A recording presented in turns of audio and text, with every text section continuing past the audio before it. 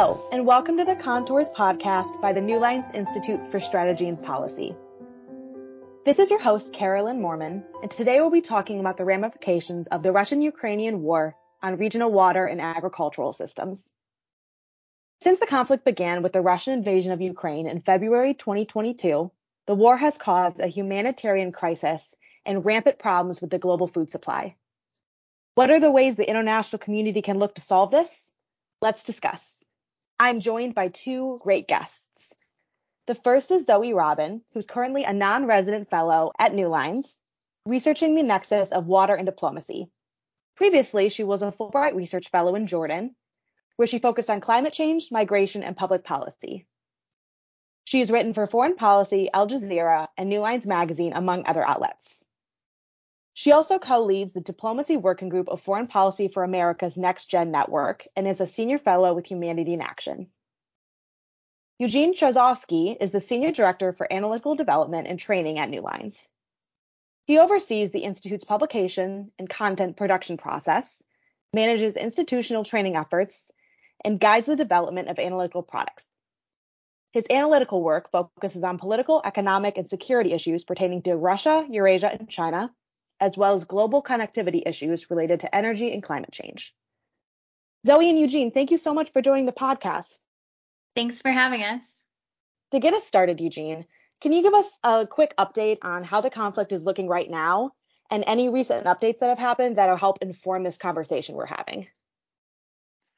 Sure. So we're at this point well over a year into the long-running war in Ukraine when Russia launched its full-scale invasion back in February of last year. And essentially right now we're in a grinding war of attrition. We have seen Ukraine get some limited gains, some territorial gains back from the territory that it had lost to Russia early last year. But in terms of a major counteroffensive, they've really faced some challenges. And partially that's due to Russia's entrenched defenses, as well as a slow trickle of Western military support that's only really starting to be felt in recent months. But at the same time, Russia has faced challenges on its front. And I think that we saw that very clearly with this recent attempted mutiny on June 24th by the head of Wagner, Prigozhin, and his forces, essentially culminating in a standoff between Putin and Prigozhin, which was mediated by the Belarusian president into a very tenuous ceasefire of sorts, if you will. So essentially, we've seen this back and forth on the battlefield and really just an immense humanitarian toll of the conflict. We've seen thousands of people killed, many more displaced. We've seen Ukraine face issues like power cuts because of energy infrastructure that was damaged by Russia. We've seen also the most recent destruction of the Novokakhovka Dam, which has really impacted Ukraine from a agriculture, water, and energy standpoint. So this is basically where we stand right now, well into this conflict. Eugene, you touched a little bit at the end on some of these agricultural impacts, such as the bombing of the dam that you mentioned and all of these other things. Zoe, can you give us a little bit more detail here about how the war has been affecting the global food supply? Yeah, sure. So going back to the outbreak of the war, we saw an almost immediate impact on the world's food supply, especially when we think about the fact that Ukraine accounts for 9% of the world's wheat exports. It's the world's number 5 exporter of wheat globally. Now, when Russian vessels started to blockade Ukraine's ports in the early days of the invasion, this prevented about 20 million tons of grain from reaching markets that were really, really dependent on these shipments. I'm thinking of certain countries in the Middle East and Africa. Egypt is one example where it imports over 2 million metric tons of wheat from Ukraine each year. And so right away, we saw reports that Egyptian bakers were having to reduce the weight of their loaves. So Egypt's one example, but the UN Food and Agriculture Organization's food price index increased by over 20% from February 2021 to February 2022. And so this was impacting countries all around the world. And we also have to take into consideration the fact that many countries are simultaneously dealing with climate change and droughts, where their own domestic agriculture sectors are struggling. And so this food inflation, the rising cost of bread, the social tension that's linked to rising food prices around the world, all of these factors started putting a lot of pressure on both Russia and Ukraine to come to an agreement on getting these shipments out. And I think that really led us to the Black Sea Grain Initiative, which I'm sure we'll get into. The world was watching raptly as the Black Sea Grain Initiative was passed in July 2022 as a piece of landmark diplomacy that allowed Russia and Ukraine to send grain shipments without a direct bilateral agreement while in the midst of an ongoing conflict. So Zoe, I'm wondering if you can walk us through the logistics of this deal and what exactly it does for the global food supply. Yeah, of course. And I also think it's interesting to look at how this deal came about. So starting in March 2022 and accelerating into late June and early July, Turkey started leading shuttle diplomacy between Russia and Ukraine. And simultaneously, the UN's International Maritime Organization was using its legal expertise to spearhead the implementation of the agreement and also to sort of lend some international legitimacy to the process. And so Russia and Ukraine signed the Black Sea Grain Initiative on July 27th of 2022. And it's overseen by a main body, which is called the Joint Coordination Center, or the JCC, which is based in Istanbul. And it is comprised of two separate task forces. The first one, which is led by the UN Office for the Coordination of Humanitarian Affairs. And this task force focuses on facilitating Ukraine's grain exports. And the second task force is led by the UN Conference on Trade and Development, and it focuses on facilitating Russia's grain and fertilizer exports. And so these two task forces are operating under the same umbrella, which helped Ukraine and Russia unlock shipments through the Black Sea without having to enter into a bilateral agreement, which would still be relatively impossible.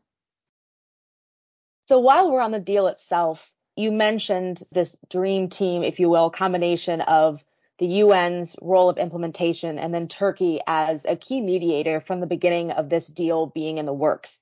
What is drawing Turkey to engage here, and what's giving them the ability and the strength to be very powerful in this process? Yeah, so I'm happy to take that, Carolyn. I think if you look at the role of Turkey, it was really quite notable in terms of making this deal possible. I just want to take a quick step back and mention that previous mediation efforts surrounding the Russia-Ukraine conflict, going back to 2014 when we first saw the Russian annexation of Crimea and the start of the separatist conflict in eastern Ukraine, those repeatedly faced a lot of challenges to the point of not being implemented whatsoever. I'm thinking primarily of the Minsk protocols that had Germany and France as mediators between Russia and Ukraine. And really, we never saw those protocols starting with a ceasefire and going all the way to the political implementation of all of the different details that were agreed to. We never saw that implemented. And primarily because Russia did not see Germany and France as essentially objective enough mediators. I mean, these were countries that were supporting Ukraine, that had passed sanctions against Russia for its efforts in Ukraine. So it really was a non-starter from the beginning, not to even get into the issues of sequencing and implementation and things of that nature. Now, fast forward to 2022, and you have this much larger Ukraine conflict, but we did see a successful intervention in the case of Turkey. And I think that was for three primary reasons. First of all, Turkey, despite being a NATO member, it was the only NATO country to not pass sanctions against Russia. It had substantial ties, economic and security, with both Russia and Ukraine. It was the only NATO member to do that. So it really put Turkey in a unique position. Logistically, also, because of its location on the Black Sea, it really held a strategic point from which these grain exports between Russia and Ukraine could be unblocked. And so the combination of those three things, that it didn't pass sanctions, that it had relationships with both Ukraine and Russia, and because of its location itself, allowed Turkey to really facilitate this deal. And as Zoe mentioned, then the UN can kind of take the baton and be the implementer and essentially granted international legitimacy. That really makes sense how Turkey's been able to really dive in here. It's interesting that you mentioned that Turkey is the only member of NATO that hasn't placed sanctions on Russia for the invasion of Ukraine, and how it gives the country in a combination with all the other factors that you mentioned, an ability to play a key mediation role in this very, very important piece of diplomacy. Eugene, while we're still on the deal, there's been a number of challenges to getting it implemented and extended, and we see a timeline for it needing to be extended that's going to be happening in a couple of months, and some reports of Russian officials being a little bit wishy-washy on if the deal will be extended. What does it mean for the future of the agreement, and what do you see as roadblocks in the way of it being further implemented and even extended? Well, as you mentioned, Carolyn, I mean, this deal has faced challenges really from the beginning in terms of its implementation. So we saw actually literally the day that this agreement was passed, Russia launched rocket attacks as it has been for the past year plus in Ukraine that actually hit Ukraine's Black Sea port infrastructure. Now, none of those attacks actually disrupted the grain shipments. And because all of the parties involved in the agreement, Ukraine, Russia, Turkey, and the UN, had an interest in seeing it through, it ended up not slowing down or not stopping those shipments of grain and other food supplies. But we've seen continued attacks against Ukraine that Russia engages in, so that always poses a challenge. We've also seen Russia, in some cases, essentially using the grain that it has seized from territories in Ukraine and sending those shipments on its own, and then using essentially the Black Sea to ship other types of goods, including weapons, from some rogue actors like Syria. But all of these things have not stopped the Black Sea Grain Initiative from continuing. There's been more than 30 million tons, mostly of corn and wheat, that Ukraine has exported since it was reached. It's enabled markets in Africa and the Middle East to get much needed grain supplies. And yes, every time that the deal gets extended, it has a short, several months long window. Russia frequently uses that time leading up to the extension or of the expiration to complain about the deal and say that it's not getting its fair share. But I think that's largely as a negotiating tactic. And ultimately, both Russia and Ukraine do benefit from this deal. So that's why we've seen, despite all of these challenges, it's the one major agreement that involves both Russia and Ukraine that has actually sustained itself since the war began. So in a recent piece that, Zoe, you and Eugene co-authored for New Lines, you describe the threats that the war is posing to Ukraine's water infrastructure and how details from the Black Sea Grain Initiative can be applied in a different context to address some of these problems exposed to the water infrastructure in Ukraine. Can you go into a little bit of detail for us about what this threat is for Ukraine's water infrastructure and how it's affecting food production, the wider Ukrainian agricultural industry, et cetera, even the energy sector, for example? Sure. So threats to Ukraine's water supply have really been overlooked when we talk about diplomacy and food security, even though these threats are potentially much more dangerous and much more long-term in nature when we're talking about things like the destruction of irrigation channels or other essential infrastructure or the pollution of waterways. And it's starting to gain more attention following the destruction of the Kakhovka Dam, which Eugene mentioned before, and was destroyed in June with, evidence pointing to Russia being responsible. But this dam was one of the first times that the media is really focusing not only on how military blockades are impacting the world's food supply, but also how water systems in Ukraine and Russia are such an essential component when we're talking about bringing food to market. So, with just this single dam being destroyed, over 500,000 hectares of land are under threat of turning into deserts, and not to mention the Ukrainian communities, over 80 communities with over 700,000 people who are now having their water supply thrown into jeopardy. But the other thing I want to emphasize here is that even though it hasn't been on the front page of the newspapers all that much, there's been a long history of attacks on Ukraine's agriculture sector, and especially the water supply going back to when the invasion began. There was a study published in Nature Sustainability that looked at data just from the first 3 months of the conflict. And even at that early stage, the researchers identified 64 reported impacts on the water sector. And these included pollution, damage to dams, mines overflowing, and the interrupted operations of hydroelectric stations. That 64 number that you just mentioned is alarming at the very least.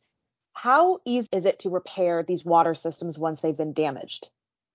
So one of the reasons that the situation is so dire is because it's very difficult to repair. Ukraine is highly industrialized, so attacks on an irrigation channel or pollution in one reservoir is going to very quickly impact the water supply in another community. And the other reason is that water systems are really expensive to build and they take a lot of time. So almost anything that changes or damages this sector is going to have a timeline for repair that could potentially span decades. And when we talk about pollution that's coming from, soldiers discarding military equipment in reservoirs where it's decomposing and releasing harmful materials, it's very difficult to excise once it's in a water system. And once that water is then flowing into land that you're trying to grow food on. And so these threats become global in nature. Also, when a community's access to water is threatened, there becomes a danger of epidemics because there's less clean water from sanitation. And the other thing that I think it's worth mentioning here, Carolyn, you also brought this up, is that the water system has tentacles that really spreads across the entire economy. And so this includes Ukraine's power and energy sector, where 10% of power is coming from hydroelectricity. It also includes Ukraine's industrial sector, where it's producing things like metals and fertilizer that are really reliant on irrigation systems. So for these sectors, it's like a feedback loop where they need water to operate. And the water and agriculture sector also depend on these industries as well. So there's a lot of dependencies that make the situation even more dire. That last part you mentioned about that feedback loop, just like you said, really exposes how dire of a situation we have. I'd like to turn to what you both recommend can be done about this.